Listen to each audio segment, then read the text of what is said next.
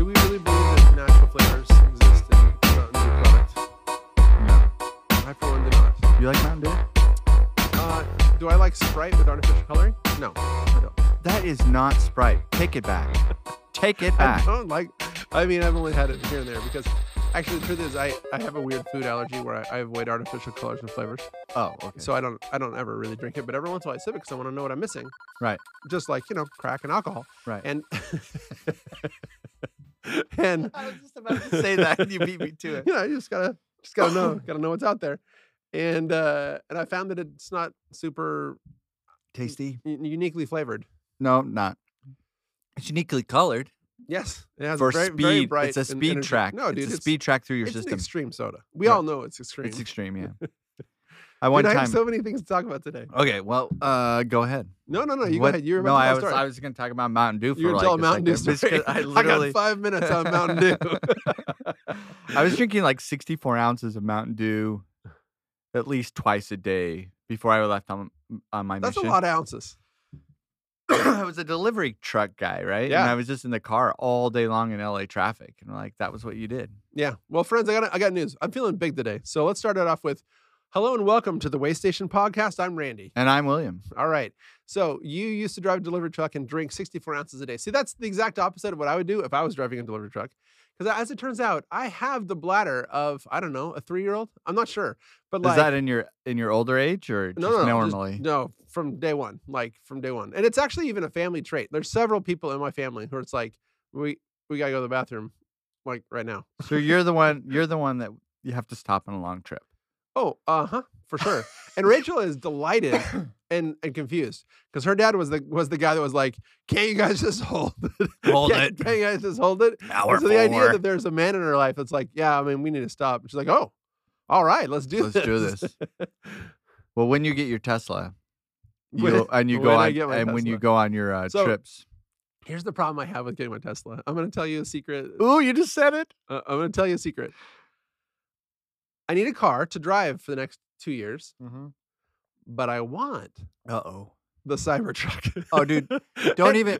And so I don't want to get a Tesla and then be like, the good Tesla comes out and I'm like, I can't have it because I got this one. There's close to 750,000 pre-orders. Now, just put that in perspective. Tesla only made 400,000 cars this year. Is that right? Yeah, so it's yeah, done. it's 2 years out anyway. You're 2 years out anyway. Might as well get a Tesla now, 2 years. right? And then you're like, when that's done, you'll give the whatever Tesla you have now to your wife because you'll be done with the other there cars. You go. That's good thinking. And then you're gonna have your Cybertruck. All right.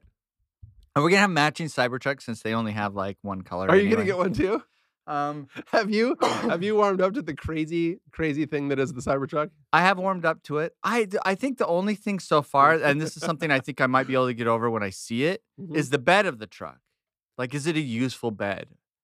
Because it's a big slope, right? And then they have like that tonneau cover that's going to come down. You can get like the kind of fun. It looks fun. We've already done too many bits on Tesla. We're gonna roll past this. Roll it back. I'm excited. Wait, I gotta say one thing about Tesla. Yes, yesterday I had to roll a lot of miles. Right. Okay. I went down to Huntington Beach. All and right. then from Huntington Beach, I went to Sierra Madre. And then from Sierra Madre, I went to Encino. And from Encino, I went to Valencia. Sierra Madre. I don't know where that is. It's on the foothills near Arcadia and Pasadena. All right. It's on the east side of Pasadena, up in the hills. And it's a really cool little place. No, I do know where that is. And it's a really cool place. It's I heard it's neat. really charming. That's the word you'd use. A charming little town. Art lead on my team actually lives there and broadcasts from there. Strangely, I was going around looking at things in a lot of art places. No, learn how to do art, art this, whatever. Anyway, so that's a lot of driving though. A lot of driving. And I did, in rush hours, right? Oh, I did not realize how much fatigue driving in rush hour causes. Yes. Like I used to get to about an hour in rush hour where I'm just done. Like I'm mad, I'm angry, and I want to hit people. And now I didn't feel anything. Like I went up. Okay. Well, up now over I'm getting a Tesla for sure then. No, I didn't. I literally wasn't grumpy. I just put it on autopilot, stayed in one lane, and went. Yeah. I was texting, emailing, calling, listening to a book. It was quite, and I'm like halfway through and I'm going, dang. She's like, I've had a whole day to myself. Yeah. And it's actually kind of nice. The other thing I found myself doing yesterday, which anyone that knows me is going to be like, what? Yeah. I saw this car in front of me emit a huge plume of like that unhealthy white smoke. Yeah. Tells you that your car's not healthy. Yeah, that you need to get a new rings on your pistons, otherwise Yeah, something like that, right? you're burning oil. And normally I never would think anything of that other than maybe subconsciously hold my breath as I go through. Same thing you do with someone farts in a room, hold your Yeah. breath and get out of there. Sure. But then my second thought was, well, I'm driving an electric car. At least I'm not doing that. And I'm like, are you kidding me? So then the rest of the day, people would ask me about my Tesla. And I'd say, like, I'm not in my Tesla because of green. I don't care. You felt shame. Oh, you felt anti-green guilt. No, I felt like I was like, what's it called? Offsetting. I was offsetting that car offset. Yes. William is a carbon offset, my friends. And I was like, what in the world just happened to my brain? Oh, I love it. Anyway. All right, so I promised the world exciting news. Yes. Okay, so exciting news. I have resigned to my position as producer over at Jam City, the game place, which is a delightful place to work. Oh, I thought you were going to say you resigned your position as producer of the Way Station podcast. No, sir. I had a panic in my heart. No, sir, I have not. Well, congratulations for your resignation. In favor of a new position as a game producer at another company called... not just any kind of game producer. An executive producer. Ooh. Yeah, I got made an executive producer. Nice. I'm pretty excited. Yeah. Nice. No, it's a big deal. It's a big deal. I'm excited about it. It's something I've wanted for a while. It's something I've actually been doing for a while. Right. But I keep doing it at companies that are like not interested in trying to grow. So like at Disney, that I was doing the work for a long time, but they were like winding down games. So they're just like, we'll do you a favor and not let you off. I'm like, thank you. And then Jam City was taking care of me. They had me on track for that, but it was like when we get to it, I'm like, and then they announced that they're gonna do an IPO, and I'm just like, look, they're gonna be distracted. They're not gonna be like, what are we gonna do for Andy this week? Yep. So, and someone else came around and was like, we want to talk about what we're gonna do for Andy this week. And I'm like, well, let's talk about it. So awesome. It's good. I'm excited. I'm gonna start in a couple weeks, and the company seems great. Like everyone I talk to. It's one thing when they're like, really want you to have a good culture. It's another thing when they ask you questions to make sure you're not going to mess up their culture. That's how you really know they have a good culture. You know what I mean? So it sounds like they have a good culture, and I know they make good games, so I'm excited. We used to almost all of our hiring at our firm is, are you going to mess up our culture? Almost everything is like that. It's like, well, if we figure if you can sell, you're going to make it so far, but once you get to the partner level of it's a culture question. Yeah, it's all culture questions. Like, do you have kids? Stuff like that. So yeah, we've had a couple we hired that you can't always tell 100%, right? Yeah. And we had this one guy. I don't think you can tell. It's tough. It is tough. But there are, you can kind of figure it out. But anyway, there's a couple that skipped through got through the cracks where we were at. And I remember one guy, he came in, nicest guy. I started working with him, doing different things. And then all of a sudden, in the middle of a deal, he like showed his stripes. And I'm like, what the heck just happened? Oh, no. And it was bad. And for about 2 weeks, I almost quit. That's how bad it was. Oh, that's weird. Yeah, it was so bad that he created an atmosphere that was so bad in 2 weeks that that's crazy. I was ready to go. Wow. And I remember my the guy that owned the company at the time, who was one of my mentors, and I loved him to death. And he called me up. He was trying to bring things down to a civil level. Yeah. I remember it was a Sunday, and my wife was sitting next to me. Guy calls up and he starts talking to me, and then I started just screaming at him. I'm like, to your mentor? Yeah. Oh. The circumstances were basically there is a culture, right? Yeah. And it's created by a set of rules that the corporation kind of follows by, right? Okay. But what we realized was in this situation was the set of rules don't matter. You can't enforce them unless someone wants to voluntarily do it. Because really, in real estate, you have to. That's kind of the definition of culture generally. It's sort of the problems that we're seeing in culture right now. Where people are like, I don't like the rules. I'm like, It's exactly what it is. But and the rules above that are the DRE or BRE. They always keep changing the acronym, but it's a Department of Real Estate. They have a set of rules, right, and They have, like, guidelines. ethical guidelines or whatever. Yeah, they're not. Yeah, I mean, like you have to follow them, and their statute. They follow a statute and blah blah blah. And we realized he was following those, but he wasn't following our cultural rules. And there's nothing we could have done. Yeah. So I started screaming at my mentor, and I told him, "This is what you have to do because I'm almost out." And my Yeah. wife looks at him, looks at me, is like, "Are you gonna have a job when you get back?"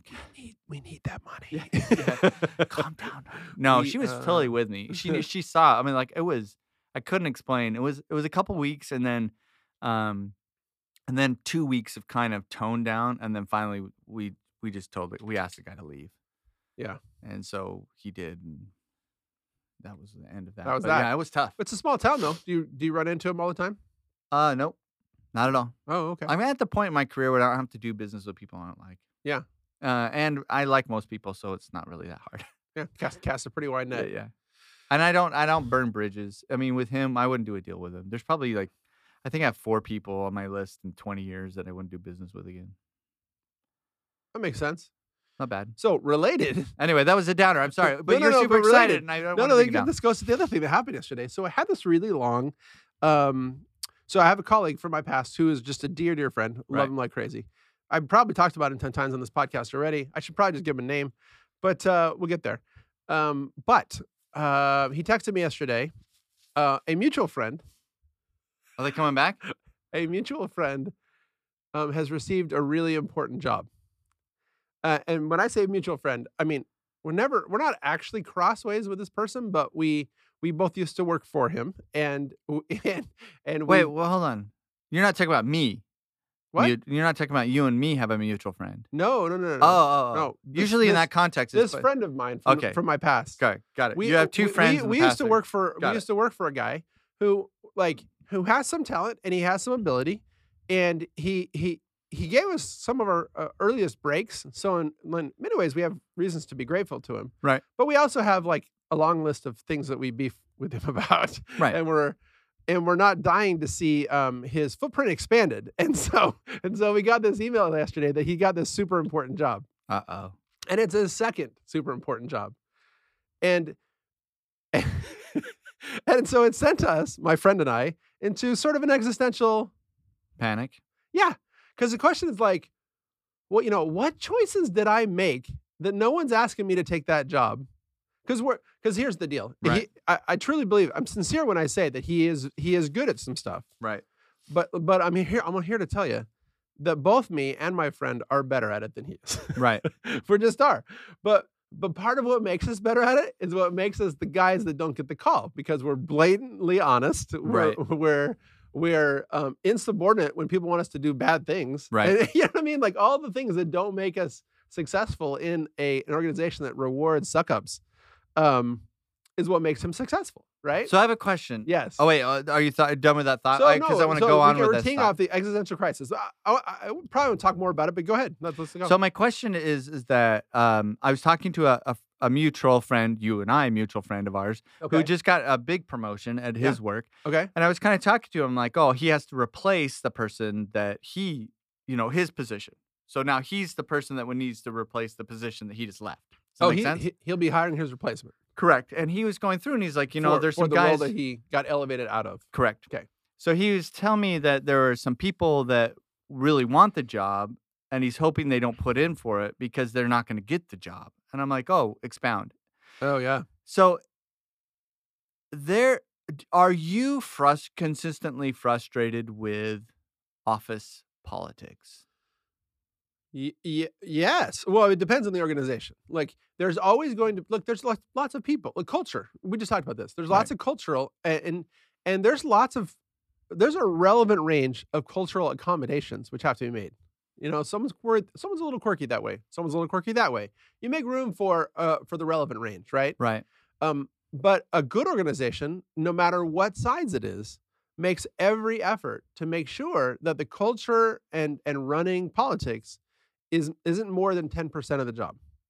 And if you're lucky, 5%. So what do you think is the number one thing? And I think at Disney, politics is 35% of the job. Wow, that's low. And from an outside point of view, that sounds low. I don't mean like worldwide politics. I mean No, I know. We're talking little p internal internal politics. Yeah. little p internal politics. Yeah, 35-40%, something like that. I'm That's a crazy number. That's a ridiculous amount. Yeah, it's a drag on production. Oh, you have no idea what a drag it is. That's what I'm saying. Like, if I were to say production, because at the end of the day, a business is supposed to make money. And to be making money, you have to be productive. If you're productive, you're going to make money if you have a good product or a good service, right? Yeah. That's business 101. Yeah. The problem is that so many of these companies now are going after something else that I don't understand. We talked about like how, woke, quote unquote, corporations. I don't get it because it alienates another person. Well, you don't understand why you would bring in external. Like, it's hard enough. It's literally hard enough. This is not just to be self-serving. It's super hard to find a product that meets a market that that you can excel at and make money at. That's hard, and it's a full-time job. Right. And the idea that you're like, now I'm going to take on a bunch of other baggage. It's like, Right. How? Why? Right. What? You know what I mean? Well, so going back to our mutual friend that has to replace his old role. position. Yeah.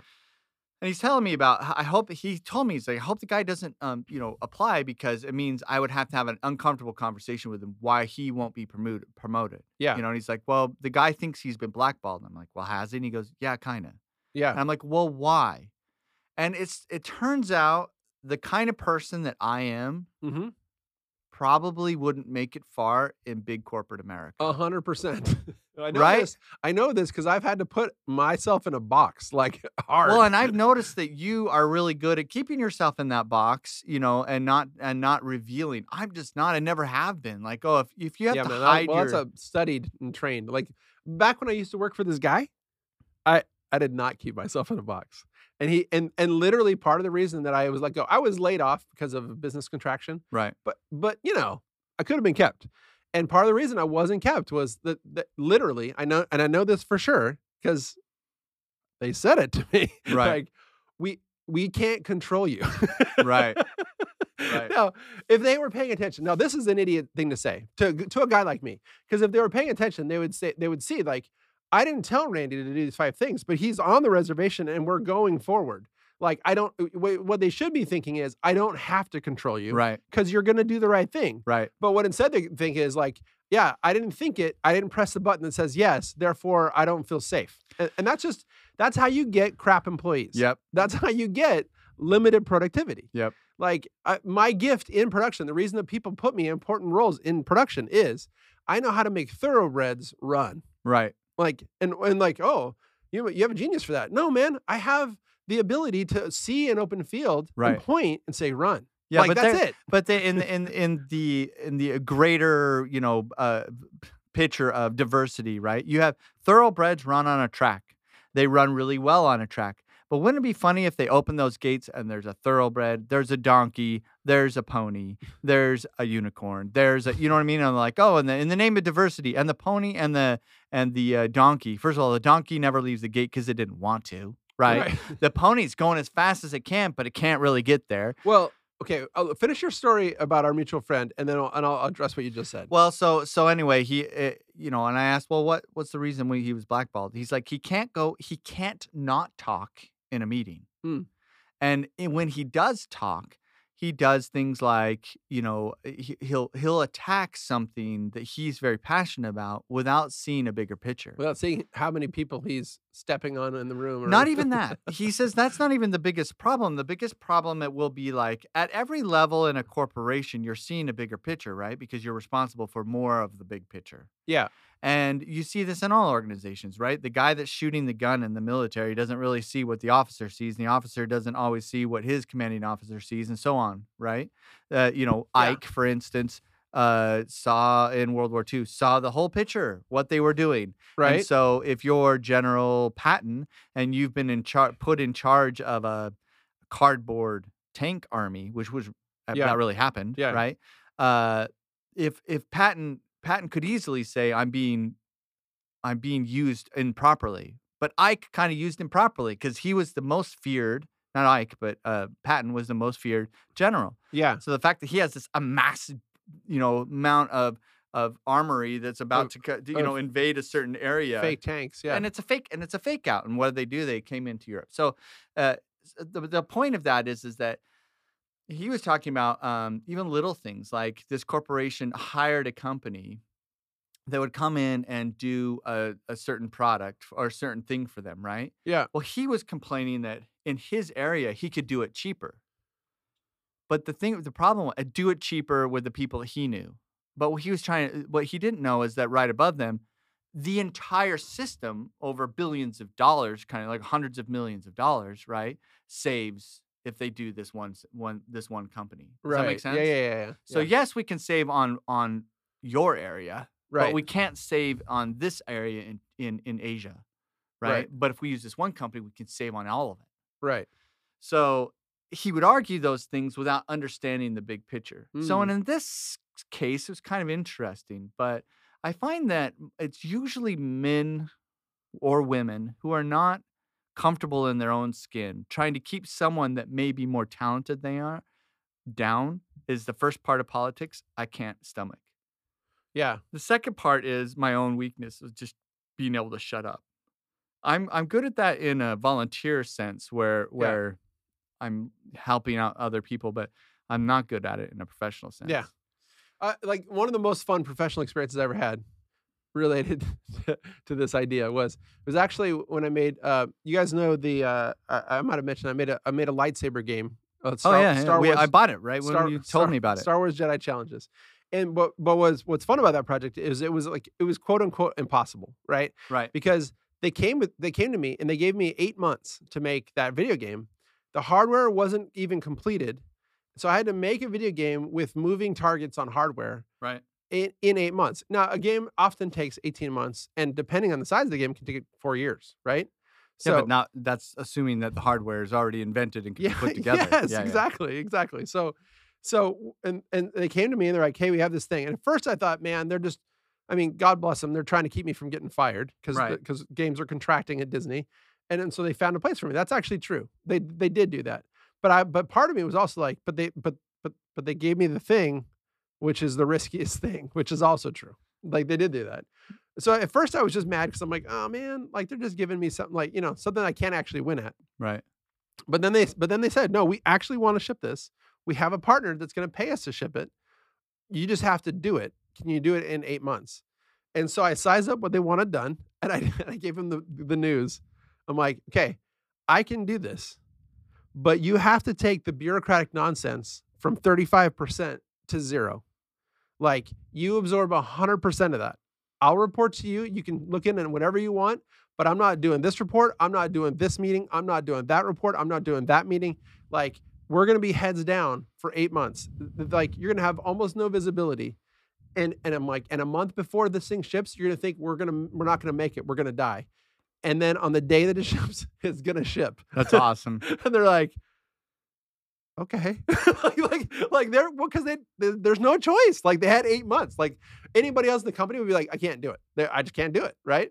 So that's the one thing that was fun. Then did they live up to the promise? They did. Awesome. They did. And it went exactly like that, dude. Like 2 weeks before the product was due, we're like, I don't know. And I'm like, I asked my guys, I'm like, yeah, it'll make it. We're going to make it. And like 2 days before it was due, it was done.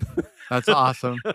So I love those things. But funny related to what you just said, they gave me this other producer who was incredibly talented. So I had a counterpart who was maybe more talented than me, but less experienced. Right. But also was a truth teller and a blabbermouth. So we were both known within the company as being the guys who aren't totally quote unquote Disney broke. Yeah. They're not company man. And then I heard actually the way that they described him, because they were like, do we want this Caleb guy? Caleb, if you're listening, shouts.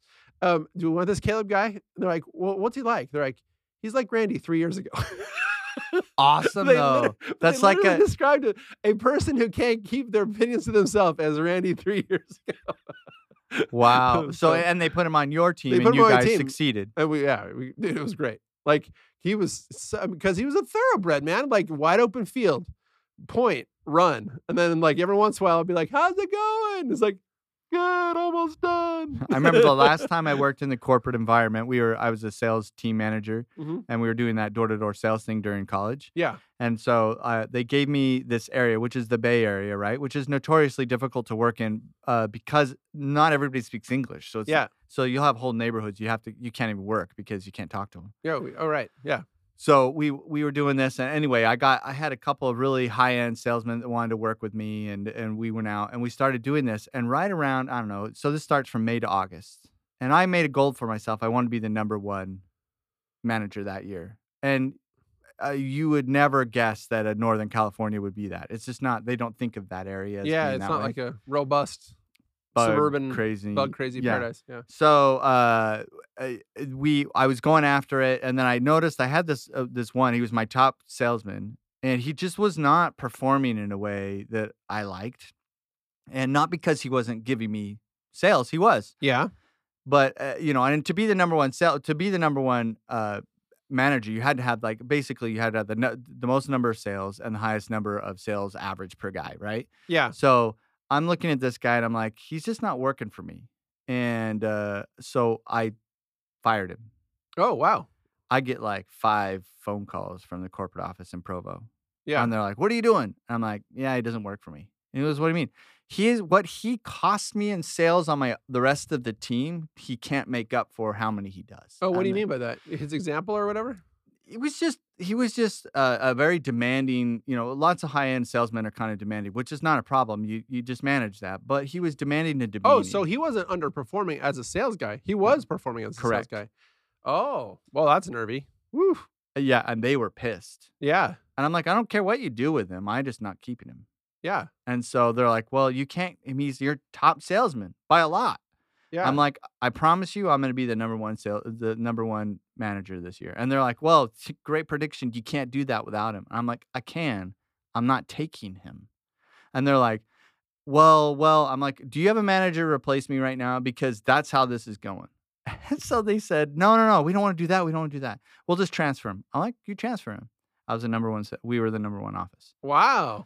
And That's what it was awesome. is that the guy, his demeanor, he was good with his own production, but he was really bad in anyone else's production. He was constantly putting other people down, constantly telling other people they're not, and the other part was he was just so arrogant that nobody wanted to be around him. So people didn't like come to work. Oh yeah, that's not good. And when you're doing sales for a 4-month period, just as hard as you can to get whatever you can, you need as much extra motivation to be around people. This seems to be a regular thing. Like back when I ran a comedy group in college, like for a couple years, I took the most talented people in the group, but for the last couple years, I took the most talented people who weren't crazy. In comedy, that's hard to do. That's hard to do, but it did form that team. Like we had a super team. Right. And we were very successful without the crazy people. And but like I said this, and there's also this super important guy at Disney. He used to be in charge of taking movies to theaters, making things. He made all the Pirates of the Caribbean movies. He had a sign on his desk that said "No a-holes." Like even that guy, who had to work with some seriously crazy people, rooted out. It's like I don't care how talented you are, and that's hard to do in Hollywood. Right, it's super hard. Well, do you hear? You know who Mel Brooks is? Yeah, he's the comedian. coach for no, not that Mel Brooks. Oh, sorry, Herb Brooks. I'm sorry, Mel Brooks is a comedian. Correct. Herb Brooks is the guy that coached Miracle on Ice in 1980. Is it 80 or 82? Hockey team that beat the Russians. The American collegiate hockey team that beat the Russians. Right. It was like, oh my gosh, no one expected that. So you ever see the Disney movie Miracle? I've seen it. Yeah. Okay. It follows the story pretty well. Yeah, which is great. I've also seen the little documentary half an hour about it, which was just as inspiring. Herb was that kind of nut. Oh, really? Yeah.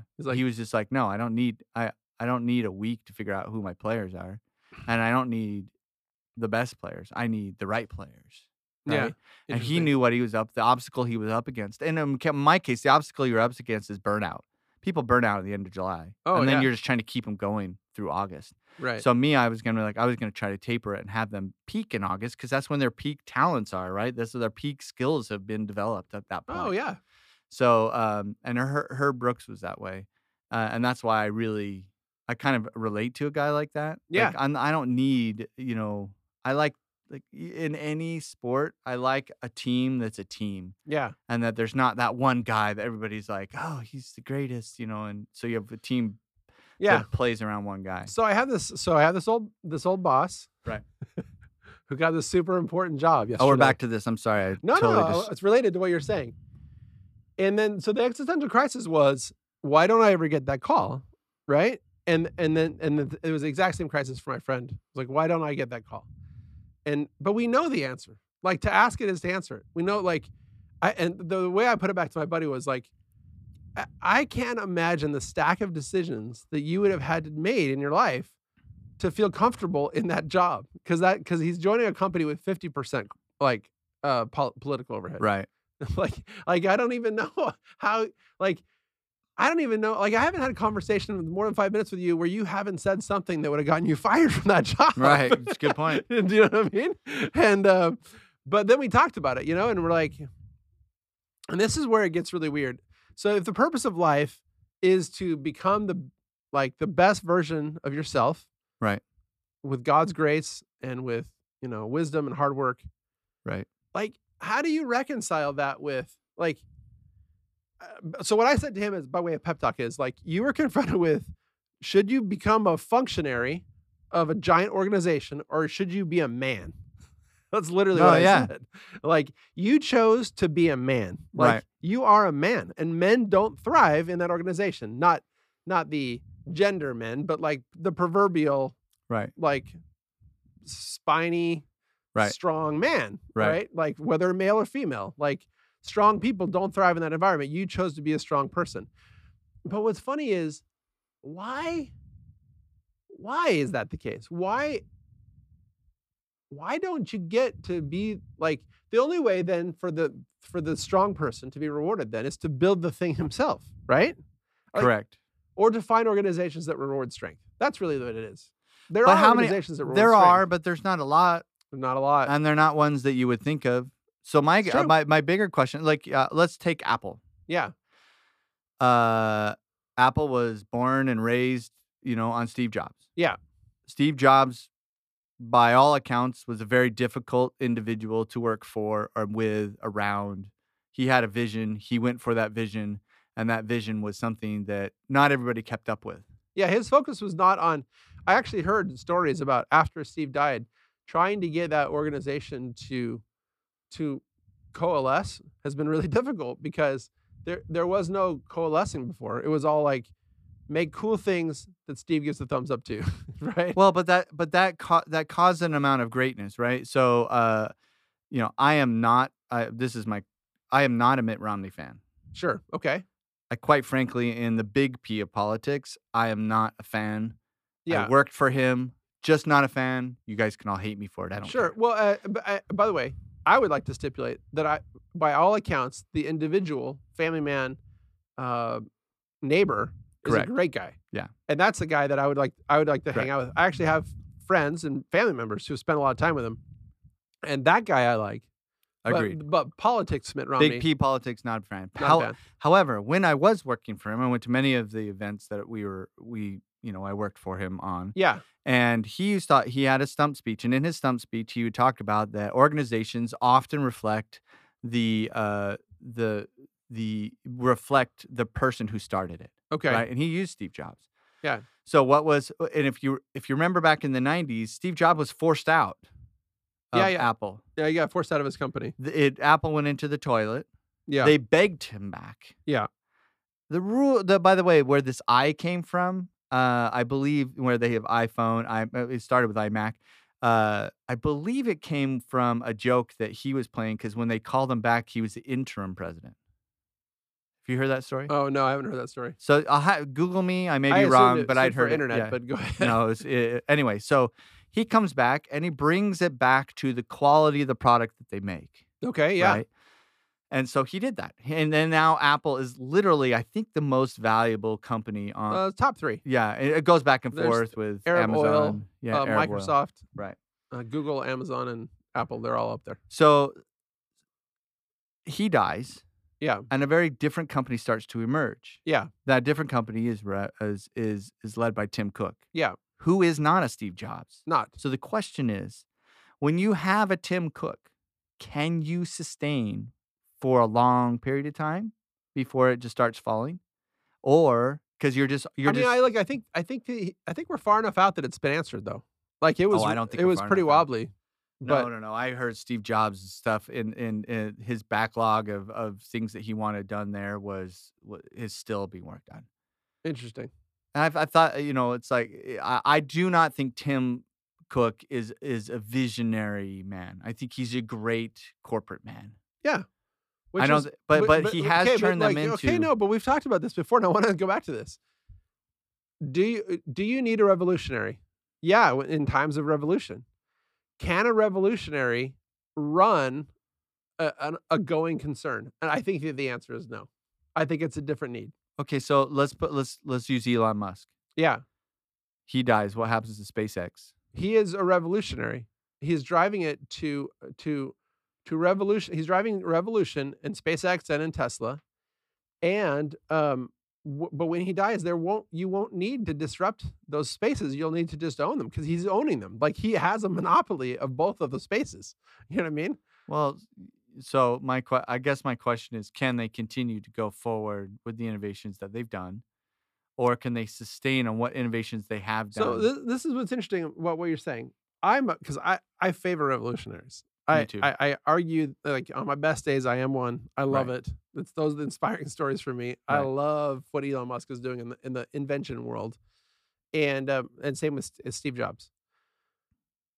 But it remains the fact that like you need to find at some point you need to systematize your organization to deliver the products that people expect, and it's not a revolutionary task.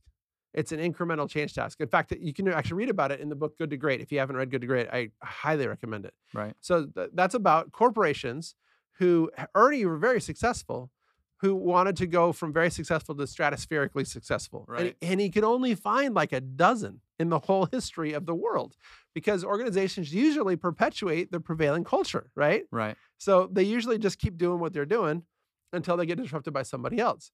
But he identified a dozen companies that had to take their already winning strategies and turn them into greatness. In fact, there's this one guy who was it steel? There's this one steel company who had there's steel manufacturing and then steel distribution, and they were very successful. They're like the number one steel company in the world. Right. And he was just I'm sorry, I should get back to the point. They described the leaders of those organizations, and you're not going to like this. The leaders, he called them category 5 leaders. He's like 1 through 4 was relevant range. 1's terrible and 4s were great. Right. But 5s were a next level thing. And he described category 5 leaders, and he went to all 12 companies and interviewed the visionary leader behind this good to great pivot, and they weren't ever charismatic people except for one. One of 12 was a charismatic, dynamic leader. The rest of them were quiet, thoughtful, led by a strong example, exacted high results, showed great loyalty, and they were like this. I'm going to call it like Gordon B. Hinckley, like builder style, right? Where they're not a revolutionary anymore. And in fact, he found several examples of where the charismatic visionary leader guy would lead companies way off. This is from good to great, though. This isn't from zero to good. I think the visionary leaders can go do the zero to good. I really do. But good to great is a different kind of building. So that's why the next leader for replacing Elon Musk, it can't be an Elon Musk doppelganger. No, he's not. It has to be a Tim Cook. It has to be a person who makes the great system continue to produce the result for the customer. I can handle that. Yeah. Weird though. It's weird though because we love the revolutionaries. Well, I do love the revolutionary, but I also think that, for instance, some of my very favorite, heroes of history are Alexander Hamilton, right? Alexander Hamilton of the Founding Fathers is before the play, before everybody went to that play. I mean, I was a student of his. I loved him. Yeah. And what I loved about him was he was like me in the sense that I would just say stuff when it wasn't necessary. And sometimes it got me in trouble. Sometimes it didn't. Yeah. But George Washington was nothing without him. Yeah. I mean, George Washington needed him as much as he needed George Washington. Yeah. So but George Washington could take the country way farther than Alexander Hamilton could. That's right, because he is that guy, by the way. Right. He is the Category 5 leader. Right. Like, but Moses had Aaron. Yeah, that's the thing is I don't think there's no role for the charismatic disruptor. I think there's a huge role for that person. And I think people that inspire the American, George Washington, well, I don't think he was one of the inspirers of the American Revolution. He was the person that got it done. Right? Like he wasn't the guy on a stump in the city. He didn't have to. He was above that.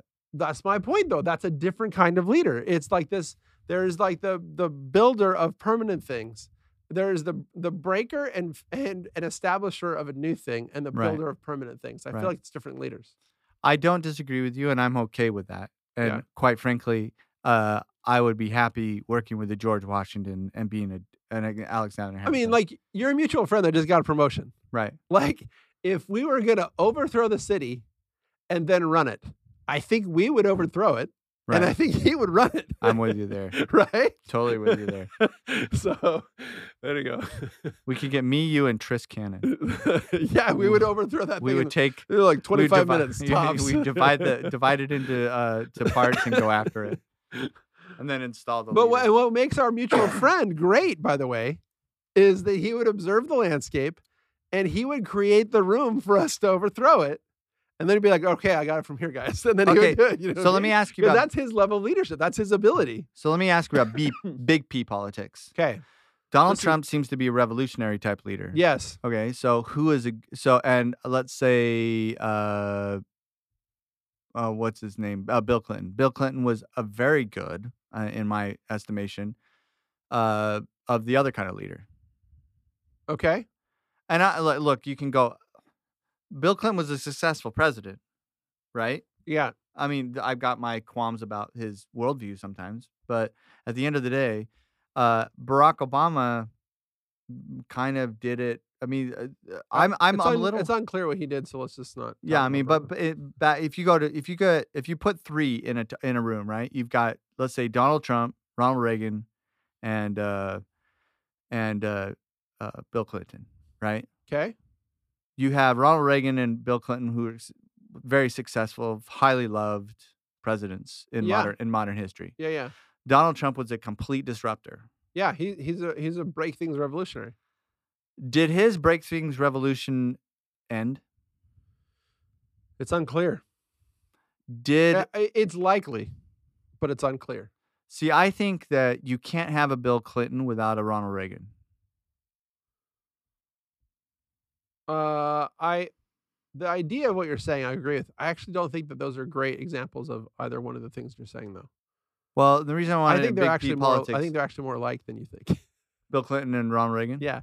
They're on opposite ends of the political spectrum, but they both were pragmatic, lovable leaders who picked a few battles and then otherwise just administrated the status quo. Okay, and I'm with you there. And so my question to you is, what's the role of That's the thing that blew my mind about when Trump was president, is that he didn't pick a few battles. I'm like, well, he can't do that because he's working on this. Holy crap, he's doing that too.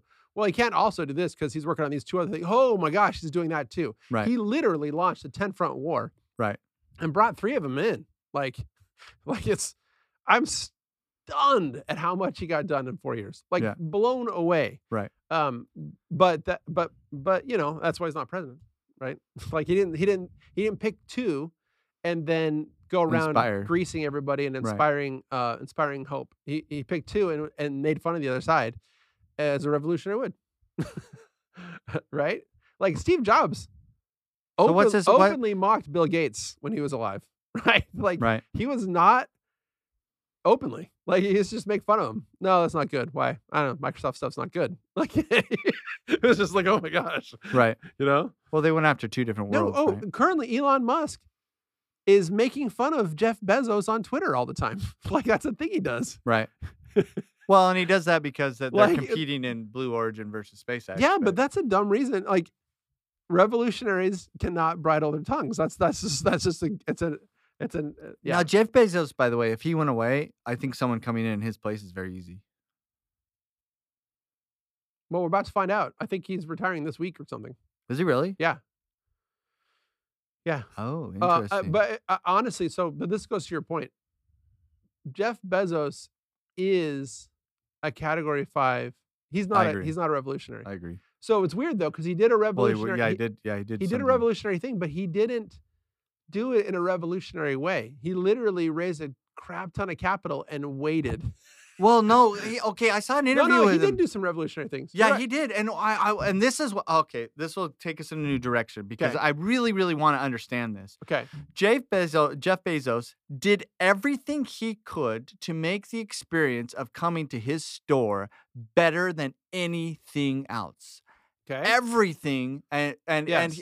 from my understanding and reading about him and hearing about him, he was much like Steve Jobs in the fact that he's like, that doesn't help my customer, right? It was all about customer experience. He hyper focused on customer experience. That's what all the job listings say at Amazon, and that's what I said Yes. when I got interviewed there. Okay, so the interesting thing but I saw this stupid thing the other day that somebody, Amazon employee, delivery guy decides to, break the ranks and tell everybody how horrible it is to work at Amazon. I'm thinking to myself, don't take the job.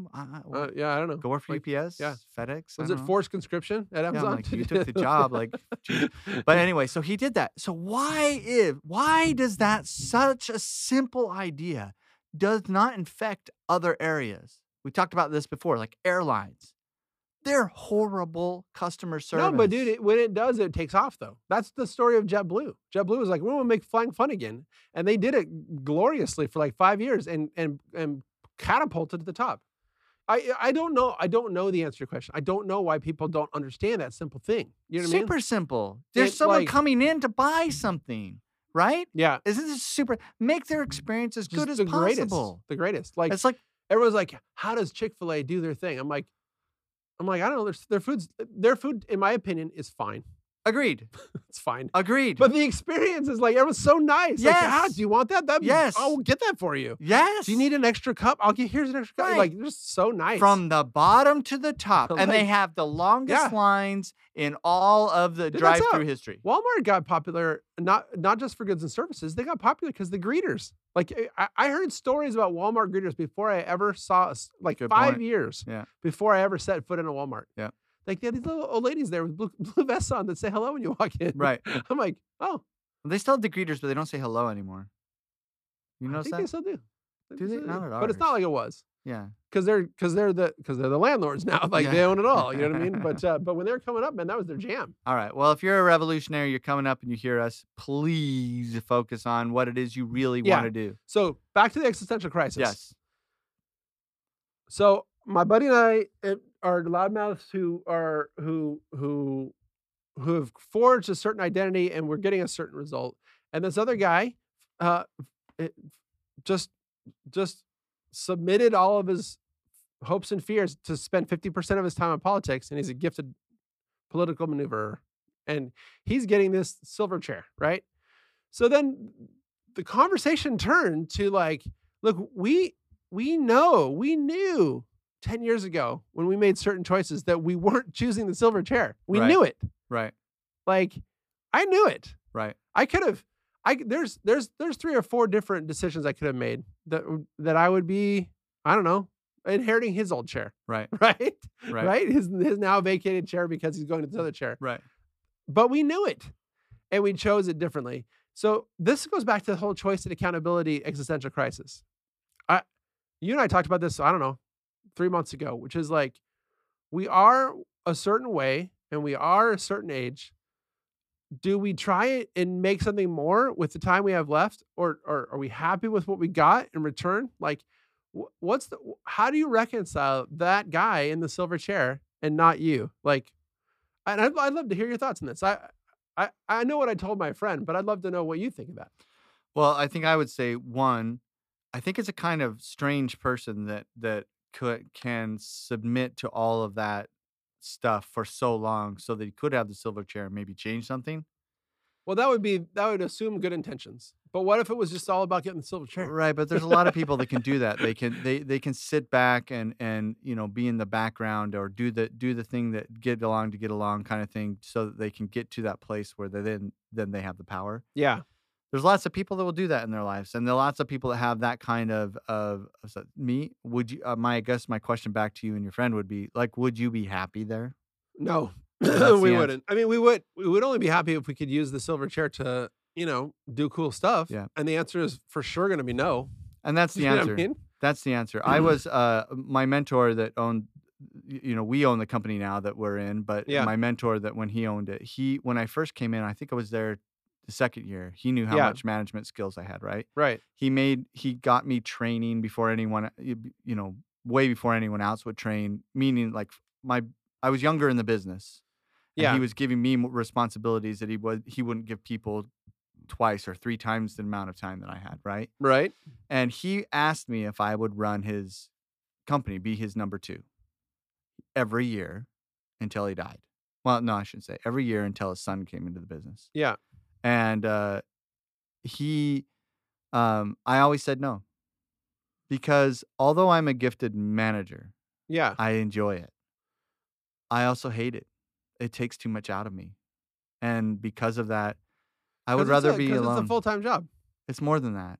I care more in the sense that if you're not doing well, I'll spend hours with you, right? But then you do nothing that I ask you to do to make yourself better, and then come back to me with this devastating story that you didn't do well. Yeah. Which is it's a story of management. It's always, right? You can manage 10 people, do the same amount of time with each person, only one of them catches it. And if that, Yeah. right? I think it's probably 20 in one. But that being said, the story that you're telling is interesting though, because basically what you're saying is in your field, you're asking people to do a really hard thing, and therefore managing doesn't have a consistent and predictable result. There's other fields where you can manage people to success and have an expectation of them getting close. I think you're correct, but you still have the 80-20 rule, right? Yeah. Where 20% of the work is done by 80% of the work is done by 20% of the people, and you have to accept that rule in management. And I'm not good at doing that. I don't think I think it's not that rule. Actually, I wanted to go back to that. You actually teed that up earlier. Like, it may be true that there is pressure to try and make the donkey and the unicorn and the plow horse and the mule all work together. That may be what you're reading. That may be what you're being told, and there is some pressure there. That is true. But it's still, if it makes you feel better, it's still a fact that in corporate America, you still try and hire the best person. Like, if there's 3 people and they're all pretty close to the same, and you might talk about diversity, but if there's a far away better candidate, you're still hiring that candidate, man. I agree with you, and I'm not saying that woke diversity is a problem, because I don't think necessarily that is, because to me, it doesn't matter what color, what race, what religion, what sexual preference, what the way you dress, what you think you are, what you don't think you are. If you can produce over someone else, I got no problem with it. No, but man, that's if you're going to hire me, you got to allow me to produce a team that can look maybe different from what you think it should look, but it will produce better than. See, that's fascinating that you say that. That's the same thing that I always think. I wonder if this is a disruptor's point of view. But I'm always assuming that if I get to build the team, I'm gonna find a bunch of unexpected producers and get crazy results. Because that's what I've done in the past. Right. But at places like Disney, they don't want unexpected. No. They want you to hire the people that they went to this grad school, they dress this way, they talk this way. Yes. They're comfortable in this environment. And I'm like, you keep talking about the hire side of it, though. When you're on management, the hardest part is the fire side. It's not the hire side. The hire side, you can in a lot of ways start using some of your own ideas to pick the right people, right? Yeah. We in my business, right? We consistently saw a better production out of someone from Northridge than we did from USC. Yeah. Consistently. That makes sense. Consistently. Right? We also found better production from a kid from Northridge than someone that came in with a master's degree or a law degree. Yeah, consistently. For sure. Right? Because those are people that think that you can succeed within a system, and you have a job that requires you to succeed with no guardrails. Right.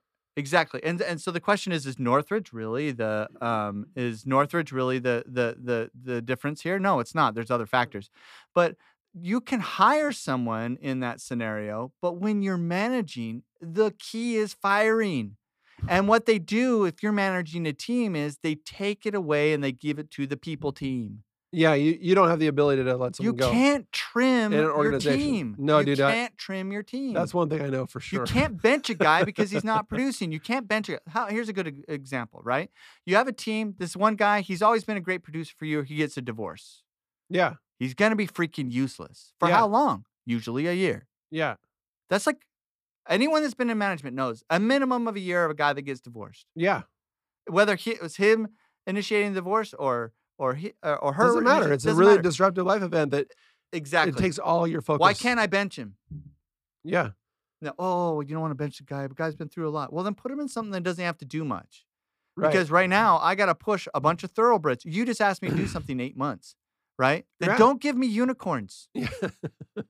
Give me thoroughbreds. Let me work them as hard. They're not all going to finish at the same time because all thoroughbreds are a little bit stronger in different areas. Right. But in the end, the amount of horsepower Ooh, you got it. You brought it in. that you're going to push up against across the finish line, right? You can't tow a donkey across the finish line and expect a great result. You can't mess up the track. Dude. I feel like we got there. We got there. That's what you would tell. Amen, brother. So look, we are going to be accountable for our choices, but the thing that I have discovered of late and that I told by way of pep talk to my friend who is a lot younger than me is that we still have time. While part of aging is to accept what you are and accept what you aren't, that doesn't mean that you stop. Like, I'll never be a successful librarian. Like, I just won't, right? Right. So I accept that about myself. But that doesn't mean that these things that I have that are weaknesses, that I'm not going to try and still make those strengths. I think you can. But you just made a move, right? And that move, I think, is into your strengths. And at the end of the day, it sounds to me that the person you're going to be reporting to can make decisions, and he's trying to build his team. I made a huge move, right? Yeah. And that if that guy, right, who's running the whole thing, wants you on his team on the inner circle, then you know you're in a place where you may be with a guy, right? Yes. You may be. I deliberately chose a company that was small enough that they're still kind of disruptive. Yeah, I did because I tried there. There's another part to this. Remember, because I don't know if you know the history of George Washington. George Washington didn't get Alexander Hamilton until the war was like not going to be we were going to lose. Okay. He needed a disruptor to really make it upsetting up in it wasn't Washington at the time, but up in Congress, he needed to make it upsetting, and he found Hamilton to be his guy. You know who the other one they interviewed for, according to the play, was Burr. You know, he was looking at other people disruptive around not disruptive, but around the same, level. And what does that mean to you? What that means to me is that a guy at the top, like a George Washington or a president of the company that you're going to, right, looks around and see he has a good view of what it is he has and what he doesn't have, and he knows what he needs, right? So he goes to a guy and says, "I know what I need," and they say, "Well, explain it to me." "I don't know. I got to find him." And then they find the Randy Davis, and he says, "This is the guy I need. If this guy's on our team, right, in the inner circle, we're going to make some great stuff. I can be the president. He can do all this other stuff, and we're going to go far." And that's, to me, at least from the outside and the way you've explained it, that's the kind of guy that you are going to work with. That's what I hope to get. Well, I believe that at any age you can reach for something better, a better version of yourself. I totally agree with that. And by the way, people think, I've said this before. People think I think I'm always right. No, sure. I'm a salesman. Right. I act as if I either have or know or can get the answer. Often wrong, but never in doubt. Correct. Often wrong, but never in doubt. And I'm okay with being wrong. I tell anyone, Google me. If I'm wrong, I'm wrong. Yeah. But I'll fight to the death until I'm proven otherwise. Friends, this has been a vigorous, exciting episode of the Way Station Podcast. I'm Randy. I'm William. Go do your best. Be strong. Boy, that was a terrible way to go do. strong. I'm going to try and close that again. This has been the Way Station Podcast. I'm Randy. And I'm William. Go do something great.